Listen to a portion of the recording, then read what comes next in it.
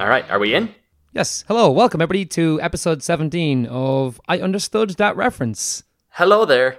Rob, how are you, buddy? How you been? I'm doing great, buddy. It's rainy outside, but it's sunny indoors. Watching the rugby today, we're off to a great start. So, positives amongst the precipitation, you could say. That was really good. I thought you were going to say it. It was. I was like, I don't know how he's going to end this. I'd never know where I'm going with it, to be clear. It's very loosey-goosey. I just freewheel it. I have a general end goal. Sorry, not even. I have a general starting point, and then that's why we have to edit a lot of this stuff out. I'm surely you mean an end try line. Yes, very good. End goal, I guess, is a different sport. There you go. Oh my God, I'm so excited about today's episode because there's so many fun things we're going to do. One in particular, which I'm holding in my hand right now, but that sounds so weird, and we'll get back to that later.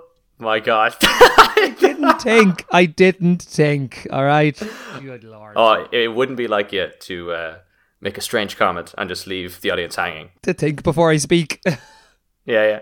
So, Rob, any crap shoe? Any news? Y'all good? Y'all happy? Y'all ready for another great show? We're looking forward to the show. Nervous by some of the news segments. You've teased some ideas to me throughout the week, and it's left me with a lump in my throat. I'm wondering where this is going to go, but I'll wait with interest. I've got some fun news bits, but I do not think they will compare to the things you've got planned today. I sincerely doubt that. I also have a lump in my throat, but that's probably more from the alcohol I consumed yesterday than the nervousness I'm feeling about this show. All that gulping. Listen, that's genuinely what it was. I was at a beer festival in Inchicore for Rascals, and there's lots of beer. Very expensive. But it was beer, and it was all good. Right, okay, let's jump into the show, I guess. That's enough from us and our lives. Yeah, that's very specific why people don't listen in. Let's move into our world-famous segment, Mr. Ross. It is, in fact, Ross, fact. Rob, fact. Right, so, Rob, was your fact from last week true, or was it false? So the Rob fact from last week, if those of you who recall, I'll give you a reminder right now, just so you're up to speed. Jeff Goldblum used to be the voice for the Captain Crunch cereal commercials. Chew on that one for a second. Ooh. Quite literally. No, that's false. That's a big fat lie. Chew on that one for a second. No, it's false. No, literally don't chew on it. Don't chew on it. That's not true. Amazing. Every word of what you just said was wrong. He did do a lot of voiceover work for Apple back in the day. So he has been used. He's got a very distinct sound. And that kind of sort of eccentric sort of personality, I think, would work well. Particularly for Apple when they were bringing out those bloody blue desktop Macs that just looked kind of almost like a gummy bear or something. They're strange looking. So again, that was led to deceive. But it was false. So that means, Ross, your one is in fact true. Yes, it is indeed true. And my one was that Quentin Tarantino, who has a renowned foot fetish, had over 30 shots of feet in the film Once Upon a Time in Hollywood. He, in fact, had, I think it's something like 36 or over 36 shots of just feet. It's a really unusual film because of that. It's like blatant. It's like all his films have like weird foot things in them, but this one really like takes the absolute cake. Like it's just, some scenes are just basically feet. It's very strange. I think these two facts in this segment is a perfect microcosm of how both you and I operate in terms of all right what we look for. I'll be the Jeff Goldblum of the podcast. You could be the QT. Oh jeez. Okay, right, lovely, wonderful. It'll be quite a feat, you could say. Oh God, outrageous. Yeah, that's what we meant by that, by the way. That purely that we joke like those guys. Anyway, let's move on to our next game. The next game. It is the course, another very famous segment, hard to top. It is the Great Reference Game. Now, Ross, do you want to do your little echoing segment? Because I'm just not nearly as good at it as you are. It's time for the go. Great Reference Game. Sound like you were falling down a cavern. I actually can't. Yeah, I'm even looking at the levels on my screen here, and I'm like, that doesn't sound good at all. I'm crossing my fingers. It doesn't sound as bad as I think that's going to sound. I think the gulping has had an impact on your echoing ability. Clearly. Yeah. But listen, I'm up this week to deliver the reference to yourself. Are you prepared? Are you excited? Are you anticipating good, bad things? How are you feeling? I don't know. All the talk of anticipation and things today is making me a little bit nervous, but I guess it'll be fine. You and me both, buddy. My raspy voice as well is just making us, Well, it adds another layer to the whole situation, I think. The raspiness. Rasputin, they call you. Okay, so the reference this week. Here we go. I'll give this little cookie an hour before we're doing the no pants dance. I'll give this little cookie an hour before we're doing the no pants dance. All right, I will ruminate over it. I'm not quite as positive as I was last time with the John Wick one, but okay, I'll let it settle. when you got it at once. I mean, that's a dream start. That is a dream start, to be honest. The only risk about knowing it straight away is that, well, this is certainly something I would do. I would just forget to, I got it in my head, and then I forget to bring it up. Or the rest of the show for the remaining hour is awful because I'm just primed, no matter what you say, to just shout out, I understood that reference, as opposed to contributing anything good. Well, listen, hopefully that one has a bit of a thinker. I think a lot of listeners actually will probably definitely recognise that. But will you pinpoint the film from whence it came? God, I am stressed now.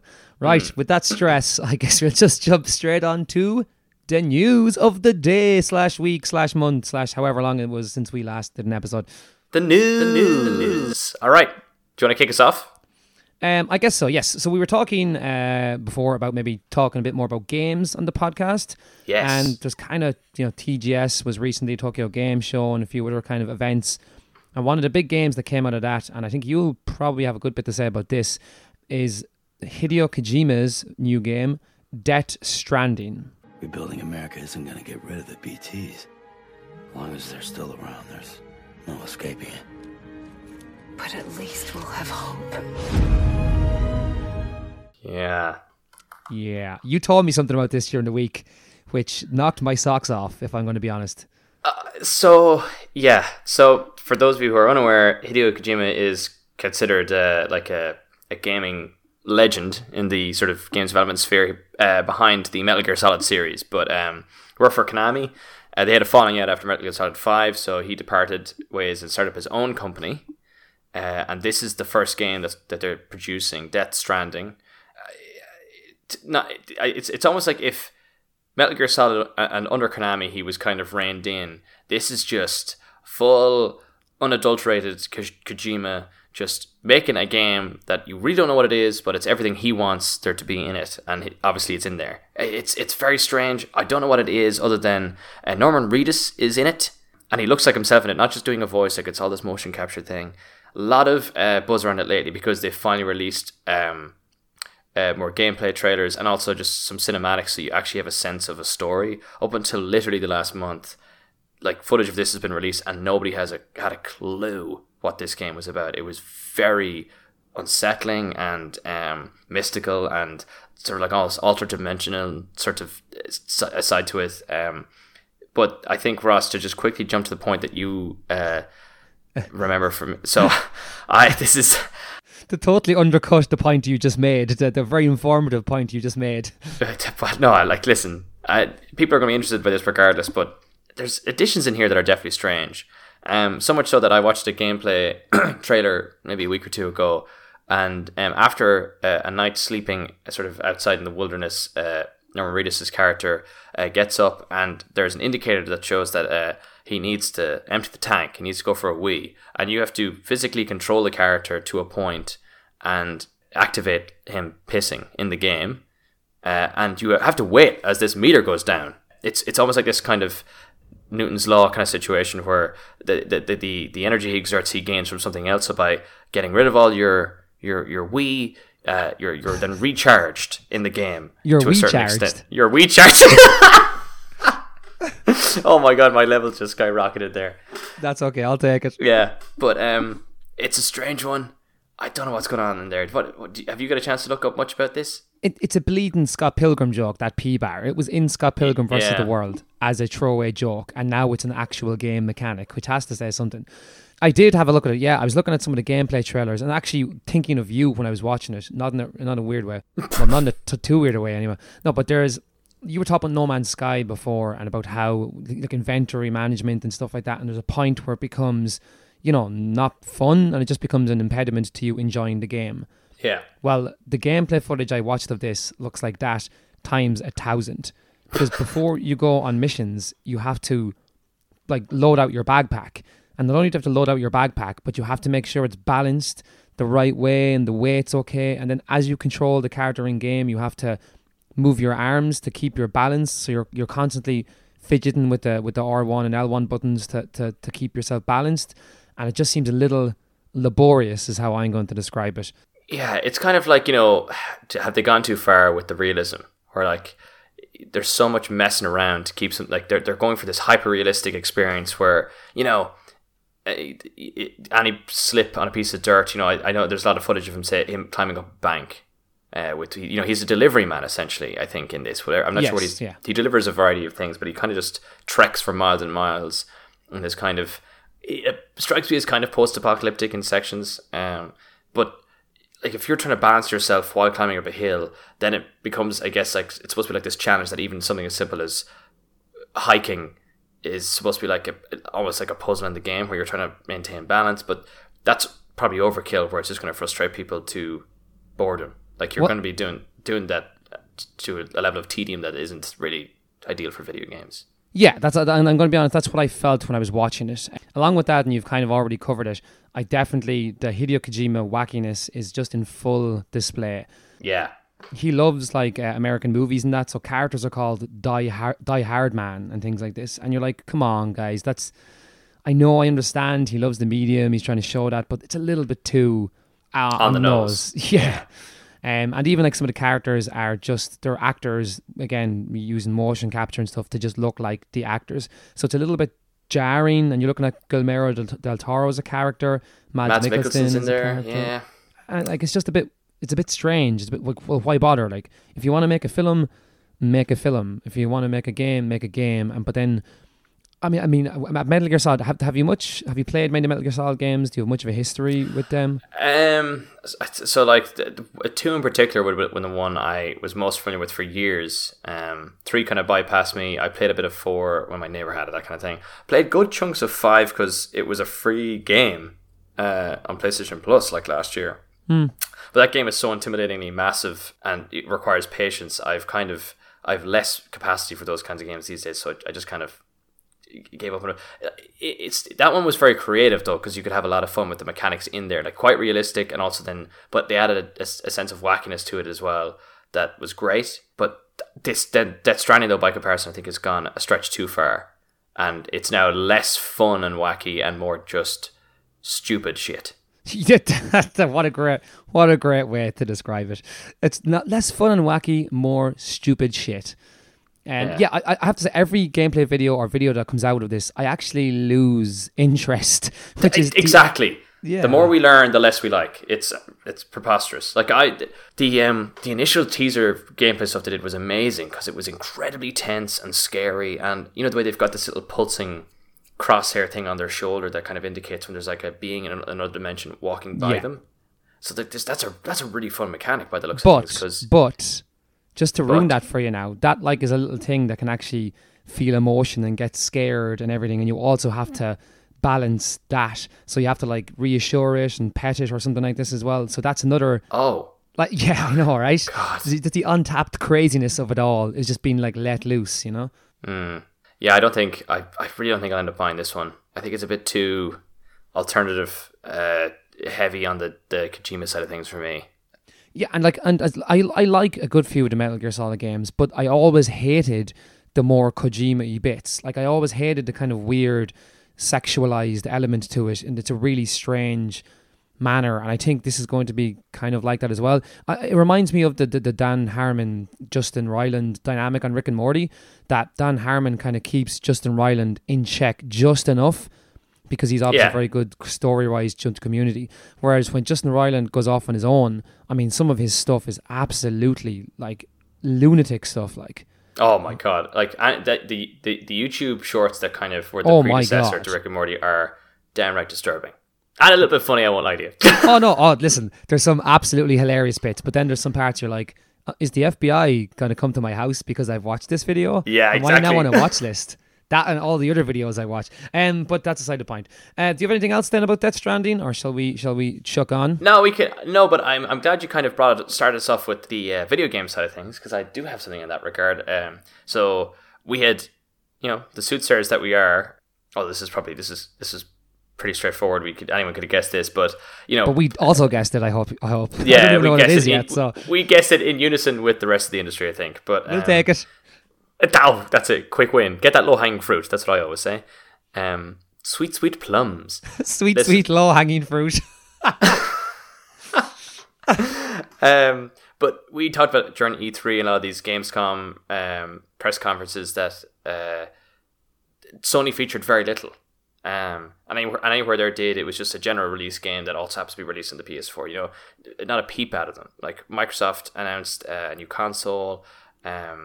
Like Nintendo had a slew of games announced. This kind of Sony were quiet as that little mouse, computer mouse, little Sony mouse. Oh, a little Sony computer mouse. Yours is better. I'll edit mine out. Yours is better. But they announced that the PlayStation State of Play will be taking place on September 24th, so literally this week coming. And the reason that's interesting is because this is the standalone Sony event. Yeah. So that means anything they release is specific to them. And the big upcoming highlight, certainly for me anyway as a fan, is The Last of Us Part 2. We're going to get a lot more detail on that. Probably gameplay stuff, some more story, cinematics, that kind of thing, to just to wet our whistle with. Which is great because I'm so glad you said that. That's foreshadowing right there, Rob. It's foreshadowing for our segment later on. Put it away. Put that back down. But basically, that's coming. But obviously, you and I speculated that if there was to be a standalone Sony press event before the end of the year, they would announce a PS5, presumably. So I expect that to come. But what are your thoughts on a potential PS5 announcement, The Last of Us, any other upcoming Sony games you think that might be coming down the tracks? I reckon, God of War 2 presumably will also be announced, because that's another one they have under belt. But the fact that they've already said that they're going to be displaying The Last of Us 2 at this event means, you know what, they've got something big under their belt, bigger than The Last of Us 2 that people are already clambering for. So the PS5 seems the right area to think about. It's just a big enough thing that would blow anything else out of the water. Oh, yeah. Absolutely. And like Microsoft have announced, they're pretty much, play for play, if you'll forgive that wording. They always have releases of new consoles pretty much around the same time. Like, for God's sake, the PS4 and the Xbox One were within a month of each other by the time they were released. And the PS4 was laughing at the Xbox One because the Xbox One had that whole thing about, you need to be always online and, you can't and you have to be signed in things. and yeah. Oh, it's funny because they retracted all that. They never none of that actually, but it really stagnated the launch. So Sony won that console war. I think Xbox have still sold like 40 million or something Xboxes, but PlayStation is more than double that now, and they released at the same time. So that's a pretty hefty loss. Microsoft are basically out of the race altogether. But here's just to quickly wrap that one up, I think it's interesting that Microsoft have committed. Yeah, this is another physical, tangible console that we're working on. I'm wondering, is the Sony one going to be more on the streaming side of things? Like, at what point is it just all online and you don't need to purchase a physical console? We might be there yet for the PS5, but I'm wondering, is there going to be an element of that? I severely hope not. Sincerely, even. Also severely, I guess. Yeah, I don't know what happened there. But yeah, I really hope not, because even, say, Electronic Arts they have that EA Access, isn't it? It's like an always streaming video game service as well. I really hope it doesn't go that way, because we're losing... this is great, because I can bring in the next thing I want to talk about here, because I was actually going to open this discussion again about video games and what we expect, or what we've come to accept as consumers. Like, I had a discussion the other day with somebody about ownership and what you own. So, like, when you buy a video game online, like, you don't own anything physical about it. And if your console goes, or if they decide to pull while the game's no longer available, like, you've just lost that purchase, You don't own it. And I really hope that not all the gaming services are going to go this way. Look, realistically, they probably will. There's a million TV show services now at this point. Video games are probably going to follow suit. But But I am going to segue into here, and another thing which is probably going to be shown at the Sony event, because they have really been pushing this, is the Final Fantasy VII remake. Final Fantasy VII is still my favourite game of all time. I definitely think, because obviously it made the PlayStation what it was at the time, so I really think Sony are going to lean heavily into this. I think it's going to be a big tentpole thing at the Sony event. It's already been shown at TGS, so people already know what it is, but there's obviously going to be a lot more footage to come, so I do think it's going to be one of the big main attractions at the Sony event. But how much of that game did you play, or did you ever play Final Fantasy VII? Never got into those JRPGs, that kind of thing. I have played some of Final Fantasy VII. Like a lot of my introduction to sort of video games when I was younger was just from my older cousins, and they did have 7 on the PS1, and were huge fans of it, adoring fans. So I remember I playing a little bit of it, not exactly getting it, but I did like the sense of scale in it, and you're exploring this massive world, and there's a lot of, oh, you got to go do this thing, but I got to go back to the place that I was, and it doesn't feel linear. I remember that being my first experience of like, wow, this is a very open world kind of experience that we're going around here.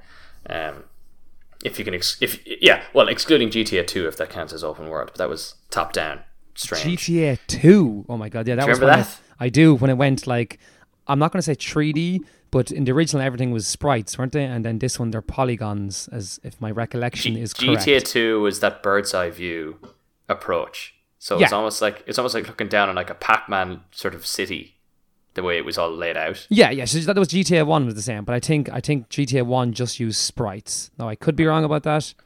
But We'll have to do some Rob fact checking on that one. Yeah, or any kind of research. Yeah, which we're pretty poor at to begin with. No, I mean, again, this is I've less time for very involved games. Like you can pump hundreds of hours into Final Fantasy games, so this, just by that logic, is intimidating to me. Perfect. I'm glad you said that, and this is why I wanted to link the conversation between Final Fantasy. That's a different franchise. Oh, you're going for a Zelda joke there. Nice. I like it. I understood that reference, not about the actual reference, just about what you just said there. Zelda. I love Final Fantasy VII. Absolutely love it. It's the graphics and all that, and the gameplay look very good in the new one. It's not turn-based like the original. It's more action-packed, but looks really good. Voice acting looks great. But again, my problem is, and people seem to be okay with this, is that it's clearly only going to be the first like 9 to 10 hours of the original game. So basically, in the original game, what happens is that you're in a city called Midgar. All the characters, Cloud and Barret and Tifa and Aerith, they all leave that city, and that's when the kind of open world stuff comes into it, and really where the game begins. Now the problem is, in the remake, it's once you leave Midgar, I'm calling this now, this is another prediction from Ross, is that's when this game is going to end, and either through DLC or through various sequels, then the rest of the original game will then be doled out that way. And this is what I want to ask you, Rob, again about, like... Please ask me. I'm sitting here waiting to be asked. What do you think of that? Like, are you okay? Are you okay to be like, well, there's going to be more in this game, and there's like more voice acting. Obviously, it's bigger because it's 3D and modern, yada yada.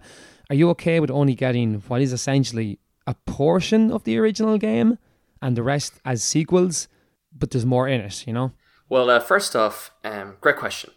Thank you for that. Thanks, man. Thank you. Yeah, great work. I only asked the question to hear your positive affirmation there. Yeah, exactly. Well, you got there. We can leave it. We can literally hang up the phone right now. Yeah, I was about to, let's move on. Anyway, you got the affirmation you wanted for the day. You got your fill for the day, and you're off. This does not bode well for what I'm going to do later. Yeah. But anyway, go on. But I think what's interesting is, like, what was the challenge here? Was there a technical challenge where they couldn't...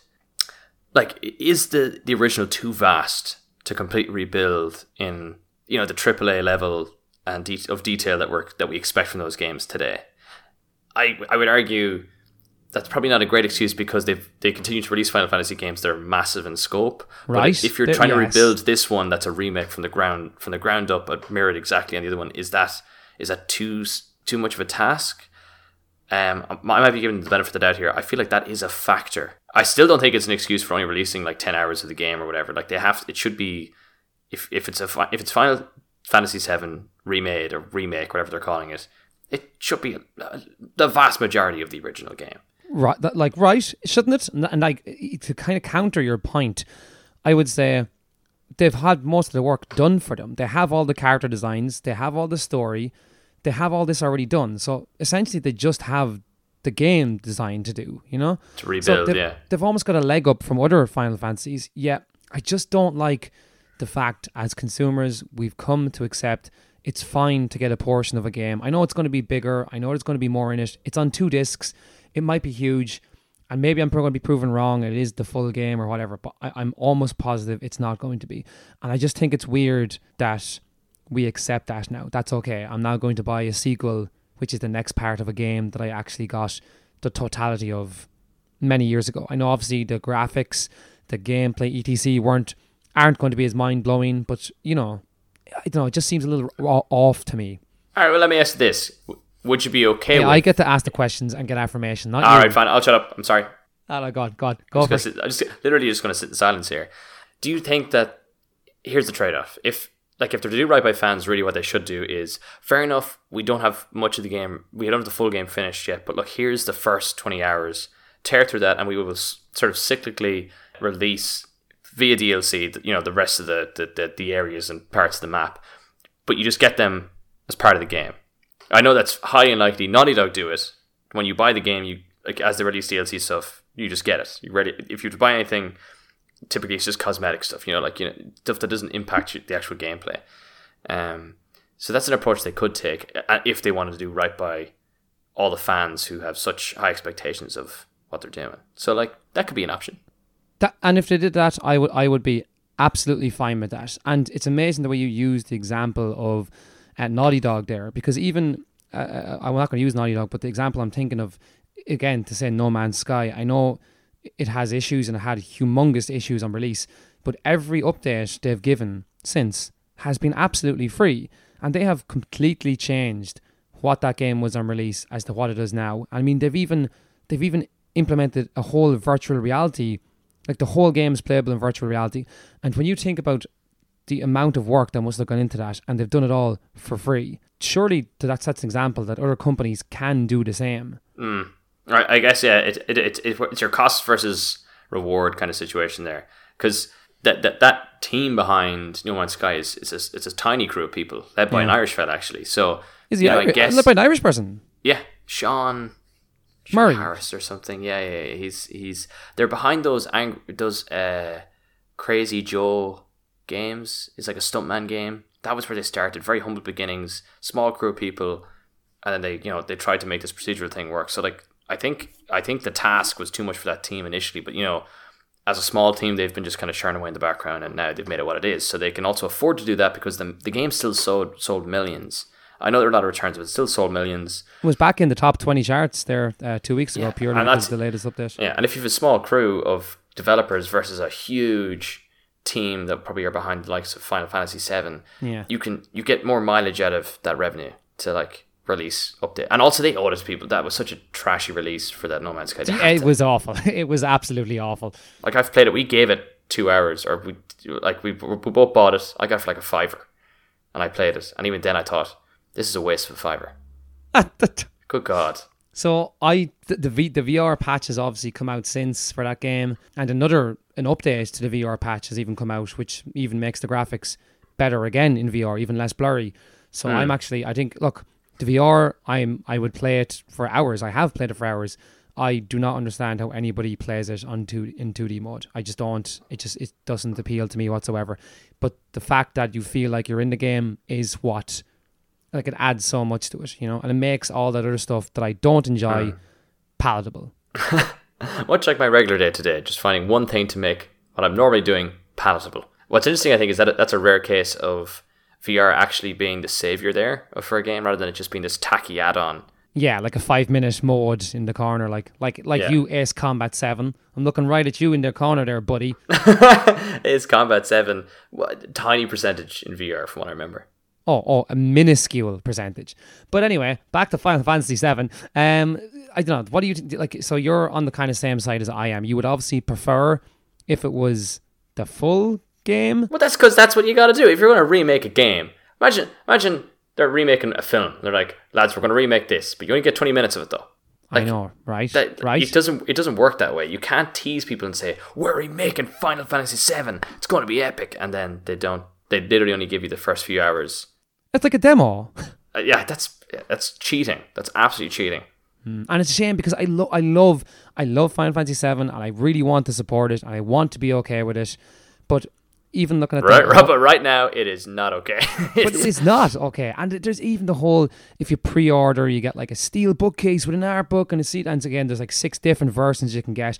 And like, I don't care about that. Just give me the whole game. Don't make me buy, obviously they're going to tack on more characters and extra bits and all that. But you're like, that's not important to me. I'd rather just get the full game rather than have this thing spread out over the next 10 years over an experience I've already have. Like, I know what's going to happen.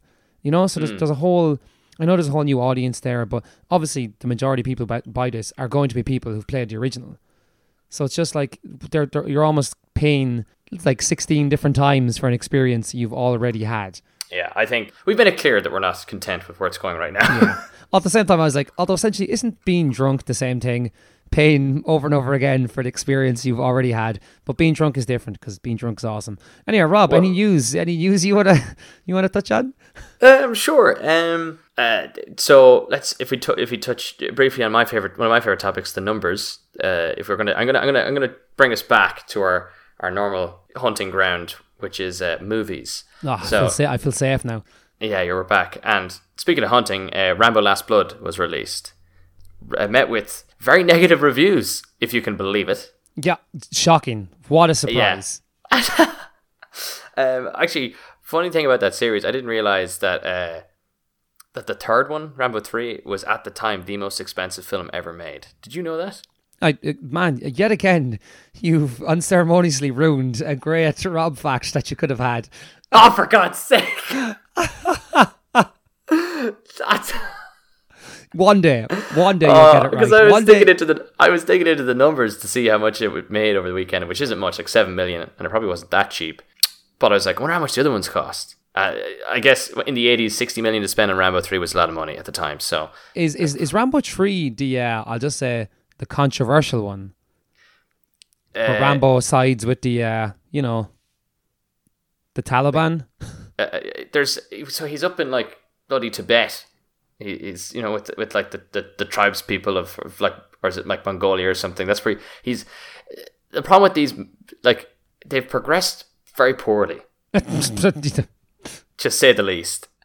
Because the first one is great because it's like it's this guy on the run, and it feels like a thriller. Like, he's being hunted. He's always just about evading capture. Yeah. He's not looking to kill anyone. He's just PTSD. Trying to escape. Yeah, just severe PTSD, trying to readjust and settle back into a community. I think I heard him actually go by your house there. Yeah, that's him on the bike there. And he just went, John Rambo, Adrian.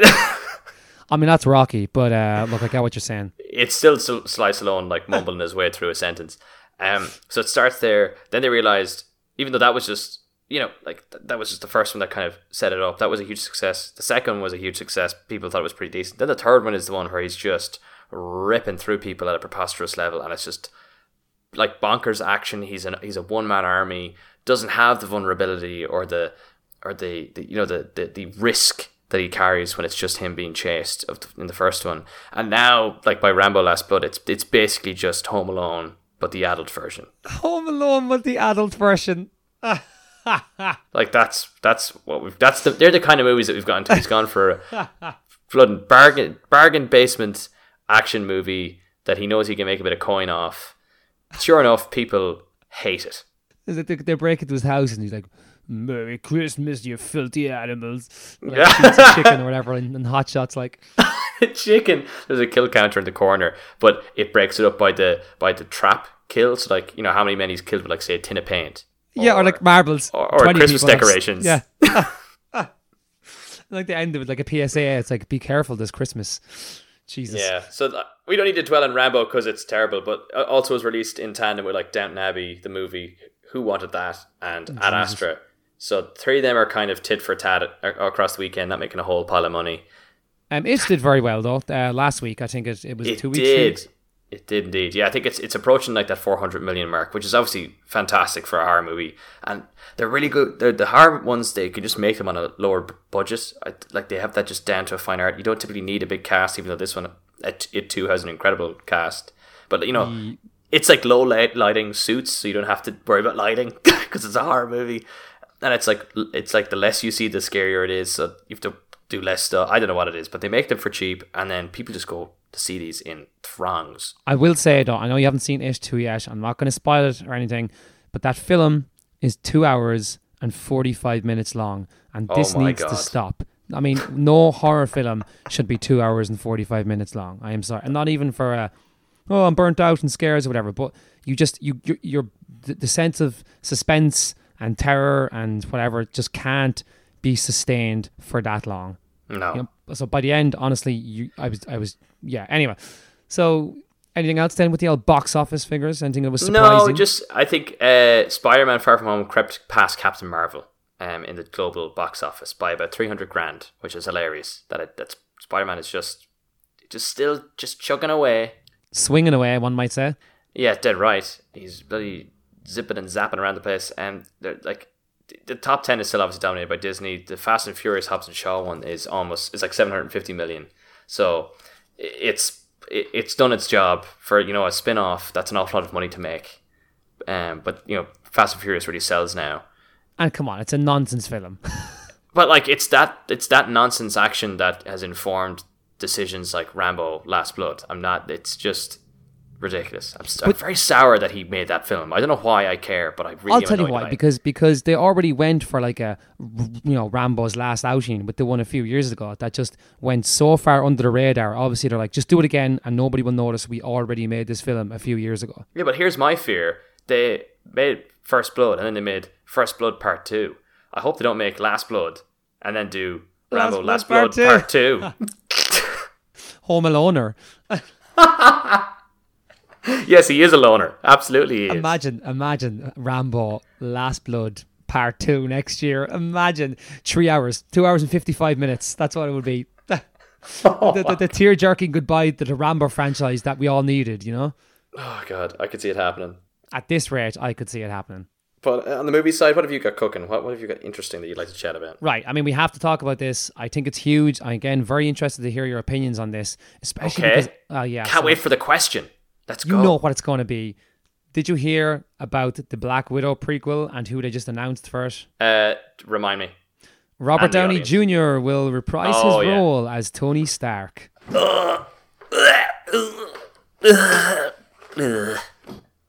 That's exactly how I feel about it. You know that you're just choking on something. There. Right? No, that's how I feel about this decision. Thank you. Okay, grand. I'm going to elaborate a little and then I'm going to let you elaborate. Go first, please. Fire away. I think it's been everybody's pretty much in unison on this, so it's an interesting one. But they've essentially just cheated all of the emotion we got in the last film. You know, there was even a headline somewhere that literally said the word cheated. But it just feels like they've cheapened what happened in the last film. Mm-hmm. It's too soon, for God's sake. Like there's just Spider-Man in between, and then Iron Man's already back. It's preposterous. Like, come on, lads. Like, I mean, I know they can't let it settle too long because Robert Downey Jr. will get older, but like, just move on. Let him be gone. It's okay, you know. They're setting this after Captain America's Civil War.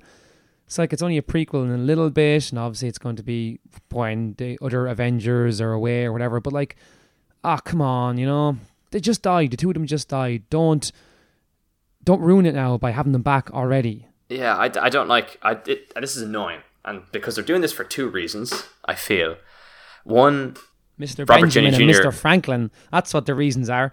Yeah, well, like fucking RDJ, as they call him, he sells tickets, right? So he's a huge draw because he's so popular.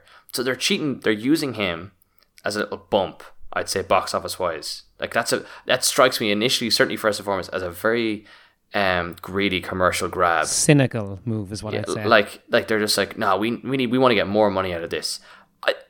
Scarlett Johansson absolutely has the star power to sell the movie by herself, and it doesn't have to be big. I don't want it to be a big, bombastic, expensive film. I want it to be not at all. I want it to be much more personal. Day the Jackal, 3 Days of the Condor. I want a gritty spy thriller where she's out on her own. It's her again, and Winter Soldier crops up. Those kind of supporting cast members who are still alive as well in the MCU, great. Bringing back the guy who had, like, they really saved that character for me by giving him that ending. I thought it was incredible. And now they're like, well, let's just bring him back. And 2 movies later, he's back. 2 movies later. It's not even enough time to like ruminate on his loss, and he's already back. And like this again, it just opens that door then, like, the whole no one's ever really gone thing. Oh great, somebody can come back, he can come back. We'll set a prequel here, we'll have a prequel here. Don't do any of that. Just like I said before, just have this film be Scarlett Johansson at the very start of the film is talking to Bucky about their past, and they each have a thing like, oh, don't you remember? And then the prequel kicks off about what happened, or blah, blah, blah, the whole cool story there. I would love that. Robert Downey Jr. in this. You know, I really don't. And it's almost insulting to Scarlett Johansson's like character and talent that, like, I mean, I know you're good, but I mean, you're still a woman, so let's get Robert Downey Jr. I was wondering what you go there. Let's get Robert Downey Jr. over here to get some star power, you know?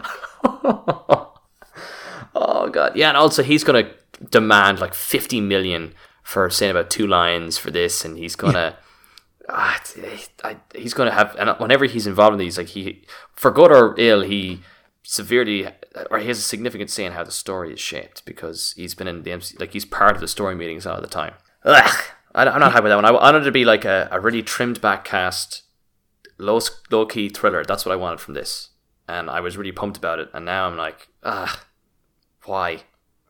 It frustrates me because even Captain America Civil War, which was a Captain America film, I mean, Robert Downey Jr. is so electric that he sucks the attention of the story and the screen to him. And he's good in it. Like, he's very good in it. That's the risk as well. He's great, particularly in Civil War. He'll be great in this as well, but that's the problem.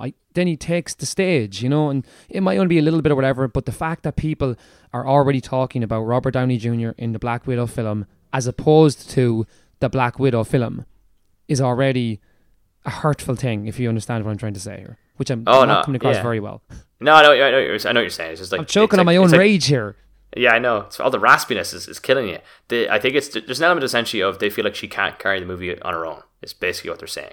That's what I'm hearing, and I think it's unnecessary. People like, but at the same time, I even would have liked if they'd waited a little bit longer for this, or maybe release this before Endgame or something. Because again, even with Scarlett Johansson, it's like, we just lost the character. Don't bring the character back straight away, because you're just minimizing any emotional impact that we can have about losing characters. So, well, feck them anyway. Feck them anyway. That's what exactly right. That's what I said. That's what I'm saying to this. I'm just gonna send Kevin Feige a text. Feck you anyway, Kevin. Hey, you're Kevin. Feck you. Feck you. You're Kevin. Yeah, no, it's a pity because, like, we loved how they had announced the lineup of movies coming on the tracks, that it was, you know, supporting characters and the less well known ones, and yeah, they're bringing back the original guys again. I would have been maybe ever so slightly okay, certainly more than Robert Downey Jr., but with, say, an old Cap stumbling into like a scene at some point, because technically he's alive. Yeah, like maybe at least she calls him up or something, or Bucky's like, come on, let's go visit Cap or visit Steve, he'll know what to do. Oh, wouldn't that be amazing? I'm gonna go visit an old friend. Oh, and the old is because he's old now. He's old. Exactly. That's, you should be a screenwriter, Rob. I see what you did there. I'm telling you, it'd be great.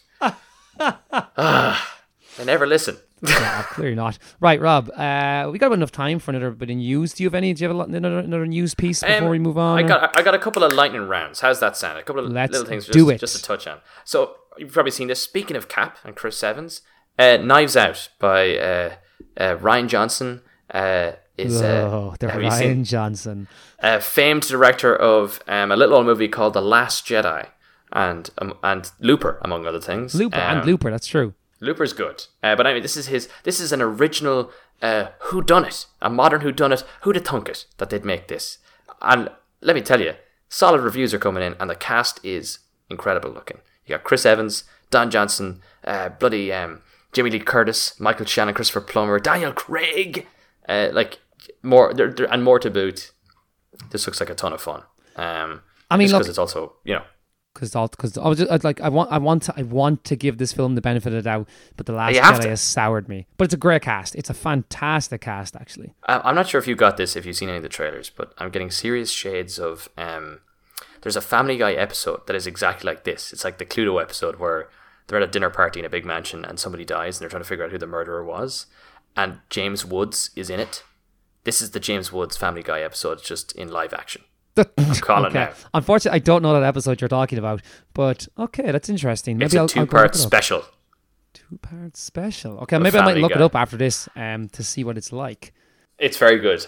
But When is this film released in Ireland, do you know? Oh Jesus, I haven't got a clue. Yeah, because I don't like. Is it out yet, or is it still just No, previews? it's you're. This is purely kind of published critics. That's where the feedback is coming from. But people are enjoying it by all accounts. And It's getting great ratings. and a great cast, a fantastic cast. Even good to see Jamie Lee Curtis back in. I know she was in Halloween there 2 years ago, last year, or whatever. So it's good to see her in kind of big films again. A quick side note: she is fantastic in True Lies. Her and Arnold Schwarzenegger is a pairing we didn't know we needed, but boy, did it deliver. I love True Lies. That's been remade. What? I think there's a TV series coming out of True Lies. Yes. Ah, Jesus, Mary, Just Joseph, listen, would you nothing- get out of here? Would you bloody get out of here with that? Nothing is sacred anymore. Nothing. That's very true. What else we got? Oh, still in the kind of zany, wacky, kind of original stuff. Have you seen Paul Rudd versus Paul Rudd, the movie? Oh, no, I have not. But I did see somewhere on YouTube something about this. So this is called Living With Yourself. And as I describe this to you, I want you to try and think. This is a little game we're going to play. I want to see you to think of what does this story remind you of? What film, show, character, situation does this ring a bell for Multiplicity. you? Sorry, I'll let you go on. So anyway, Living With Yourself, but essentially Paul Rudd is going through a hard time. Aisling B is his girlfriend. They look great together. That just shows you how ageless he is. She's only in her early 30s. He's 50 something now. 70 something, isn't he? But Joyce, he's having a hard go of it, Ross. He's having a hard old time. And he's like, what do I do? I'm going to go to a spa. Get myself all fixed up. Some treatment. Here's about this special spa. Okay. And sure enough, he goes to the spa and he's right as rain. He's popping around the place. Rick and Morty, that episode of Rick and Morty. You got there. Didn't have to tell all of it. You got there. Oh, yes, I'm really super happy. Essentially, like a dirty version or an unlucky version of himself shows up, and there's two of them in the world, and they're trying to and that's what the dynamic is. It's him and a clone of himself, but one's very lucky and fortunate and like charismatic and successful, and the other guy's the polar opposite. So you mean it's literally just that episode of Rick and Morty, essentially? It sounds exactly like it. Ironically, I'm wearing a Rick and Morty t-shirt right now. That really kind of suits what just happened there. Yeah, this obviously spoke to you. I think this looks fun and silly. It's definitely a Netflix movie though. You're not gonna pay to see It won't be. this. Yeah, it won't be a cinema. I'm actually because I saw the trailer on YouTube, but I didn't actually look at the trailer. So I will look at it after this. That's quite interesting that it's like the Rick and Morty thing. It really Did you reminded get me my of it. multiplicity reference there? By the way, No. it's a Michael Keaton film. At least I think it is. Either I'm getting it mixed up, but where he clones himself and he has loads of different clones. It's him and Andy McDowell. I think it's multiplicity. I could be wrong about this now. I haven't seen it anyway. It rings a bell, but I wouldn't. I know I haven't watched it.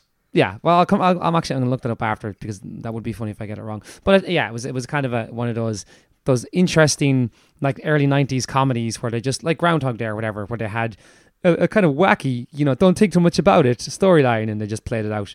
Because when You really drifted into the flowers are still standing. I can hear it. my one Bill Murray voice that I can do. Also, it was Bill Murray's birthday just the other day. Wow. No, I'm just gonna say I am not confident about this at all. Okay, but I understood that reference. Go for it.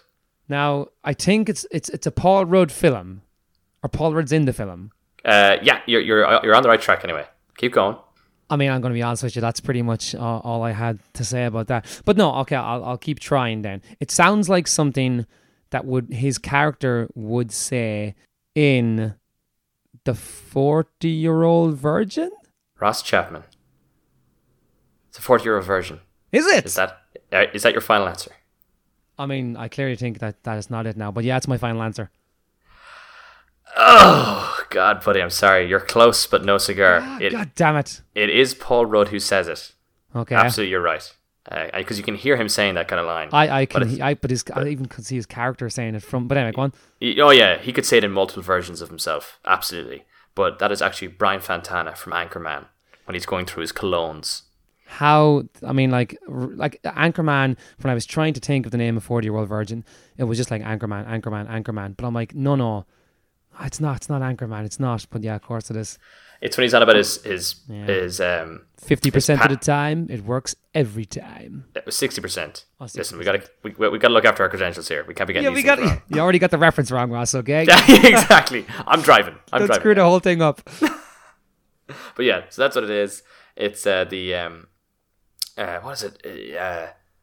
It's basically he's just like it's made out of bits of real panther, so you know it's good. It's Sex that Panther. bit. Sex Panther by Odeon. Okay, at least I got the name Sex Panther See, right. I knew you'd know it, but pinpointing it. All right, you got close, but Look, we can't. It's no cigar. I've got the right actor. I'm okay with that, but it's just the wrong. fair play. You got the actor. You knew it as we were talking about it. So fair play.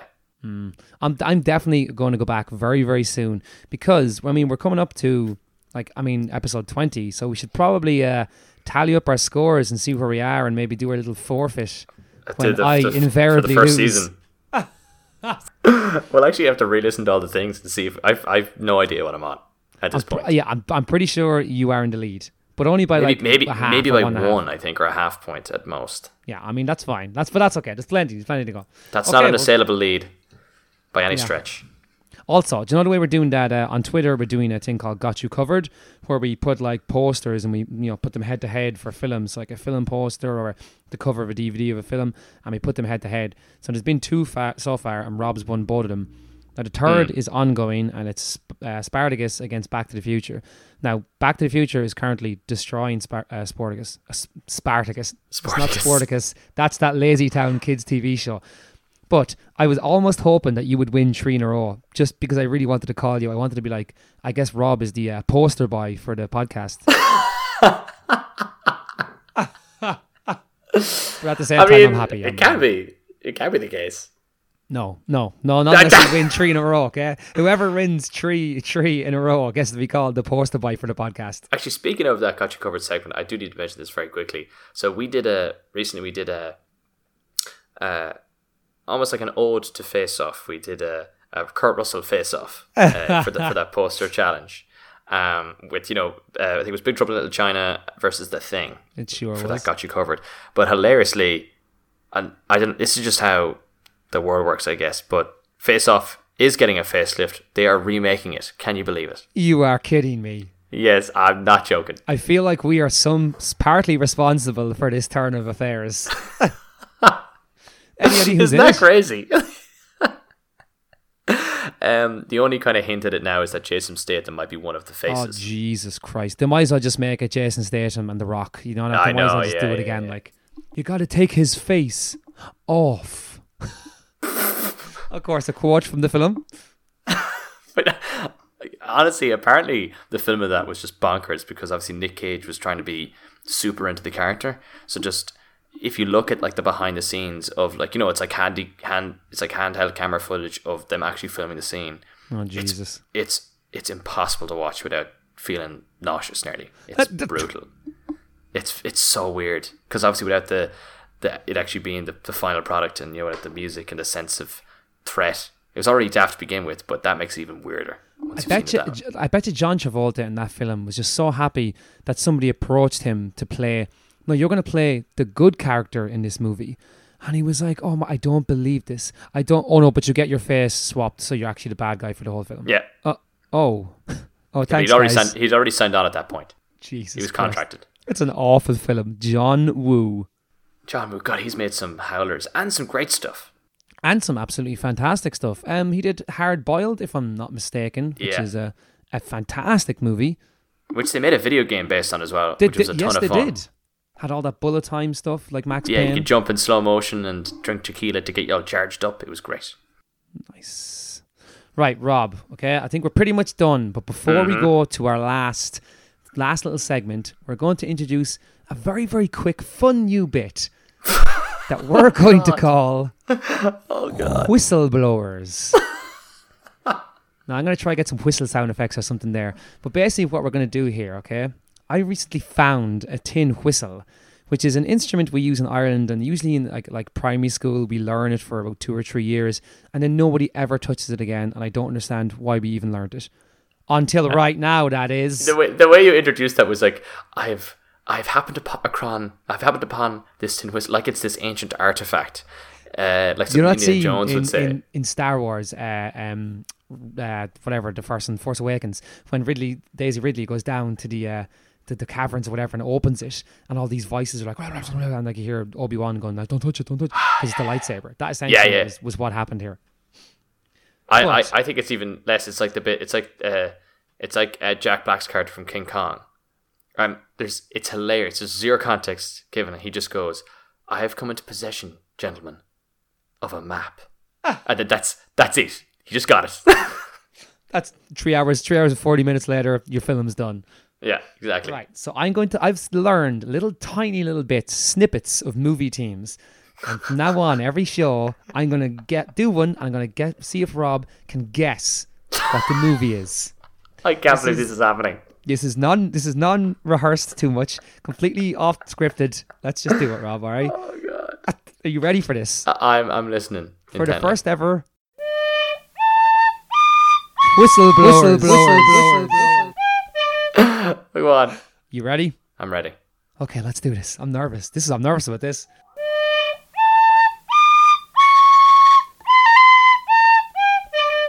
Jesus. Give me another whack of that again. Oh, good Lord. Okay. Think about it now. Oh, it's Back to the Future. Yes. All right. Brilliant stuff. That was okay, right? I thought that started with like a Close Encounters. You were just gonna give me 5 notes. I was like, Jesus, that's a deep cut. That's Jesus, Rossi. I know films, but give me a chance, man. Well done, buddy. That sounded like Back to the Future. I'm pleasantly surprised. Right? Yeah. Okay. Well, that was our first little go of Whistleblowers. We need to get you a better instrument though, because God Almighty, tin whistle. You're still that was okay, right? Okay. Anyway, that's enough of that crap. Rob, let's move on to our last segment, the Ross Fact, Rob Facts. Oh my God. Good Lord, it's like got so warm in here all of a sudden. Yeah, God, I am laughing. That was so daft, but it suits it, I think. All right, it's Ross. Come on, let's barrel through this. Come on. I've had enough to whistle for a lifetime. Good, just you be prepared. So, okay, right. Shall I go first this week? Yeah, off you go, Ross. Right. My Ross fact this week is that David Bowie learned to juggle specifically for his role as Jarrett in Jim Henson's Labyrinth.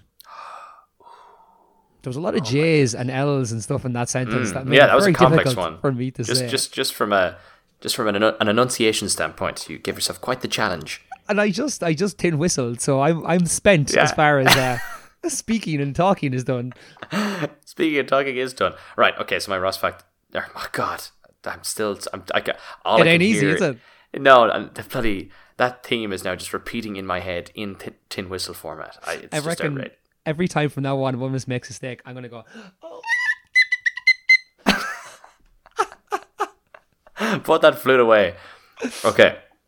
So the Rob fact this week is, in the final battle between Neo and Smith in the Matrix Revolutions, the rain coming down are lines of Matrix code. Doodle-doodle-doodle-doo. Mark Hamill's show. Ross, fact. Rob fact. That was excellently done. That was hilarious. Again, started not knowing where I was going to finish with that. Well, there we go. Right, we've done it, Rob, but we made it. We did it. Despite the tin whistle, we did it. I'm shocked. Listen, that went down a lot better than I expected to go, all right? So, because I had no notes in front of me or anything. That was just off the cuff, Rob. Oh, well done. Yeah. So, Rob, tell people... You flew through it, or should I say you blew through it? I mean, I was going to say about yesterday, you could say I was flutered. That's also true. That still applies to the situation. That's not incorrect. But yeah, Rob, tell people where they can find us. online and stuff, not just our houses. Yep. Yeah, I'll just list 2 addresses on the website. That's where you can find us. We doxed ourselves. On a host of platforms, would you believe? SoundCloud, of course, the primary option. For the more mobile listener, we recommend the likes of Spotify. We're also on iTunes as well. I think we're on TuneIn and some other bells and whistles. But most importantly, we are on, of course, Podtail, the illustrious podcast broadcaster. And thrilled to be there. We just got onto a brand new Irish app called Go Loud Now as well. So, rubbing elbows with some good Irish things. Yeah. I think that's their slogan. Rub elbows with some good Irish things. Go loud now. There you go. You have to have the pause though. There you go. Rubbing shoulders with some good Irish things. You're fired, marketing guy. Yeah, he doesn't even have a name. Oh, just wait a second. Get out of here.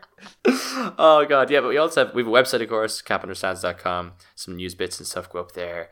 And we have an email, so if you have any questions or queries, just send it to the lads at capunderstands.com. And if you want to be more socially engaged in some conversations, the little segments that Ross organises during the week, like the Got You Covered and frame rate, whereas I put up some particular frames, some comics as well. Yeah, and you'll do a little poll, not a little Polish man, I mean, like you'll do a question poll. Or woman. Teach their own. If like the facts we asked during each episode. So plenty of options, really, I think. I agree. Thanks for listening. So everybody, thanks for sticking with us. Hopefully people are enjoying the show. If you have any suggestions or anything for us, we'd love to hear them. And thanks a lot, everybody. Yeah, that's great. Well, listen, without further ado, I've been Rob. I've been Ross. And this has been I Understood That Reference. Thanks so much for listening. Thanks a bunch, everyone. Oh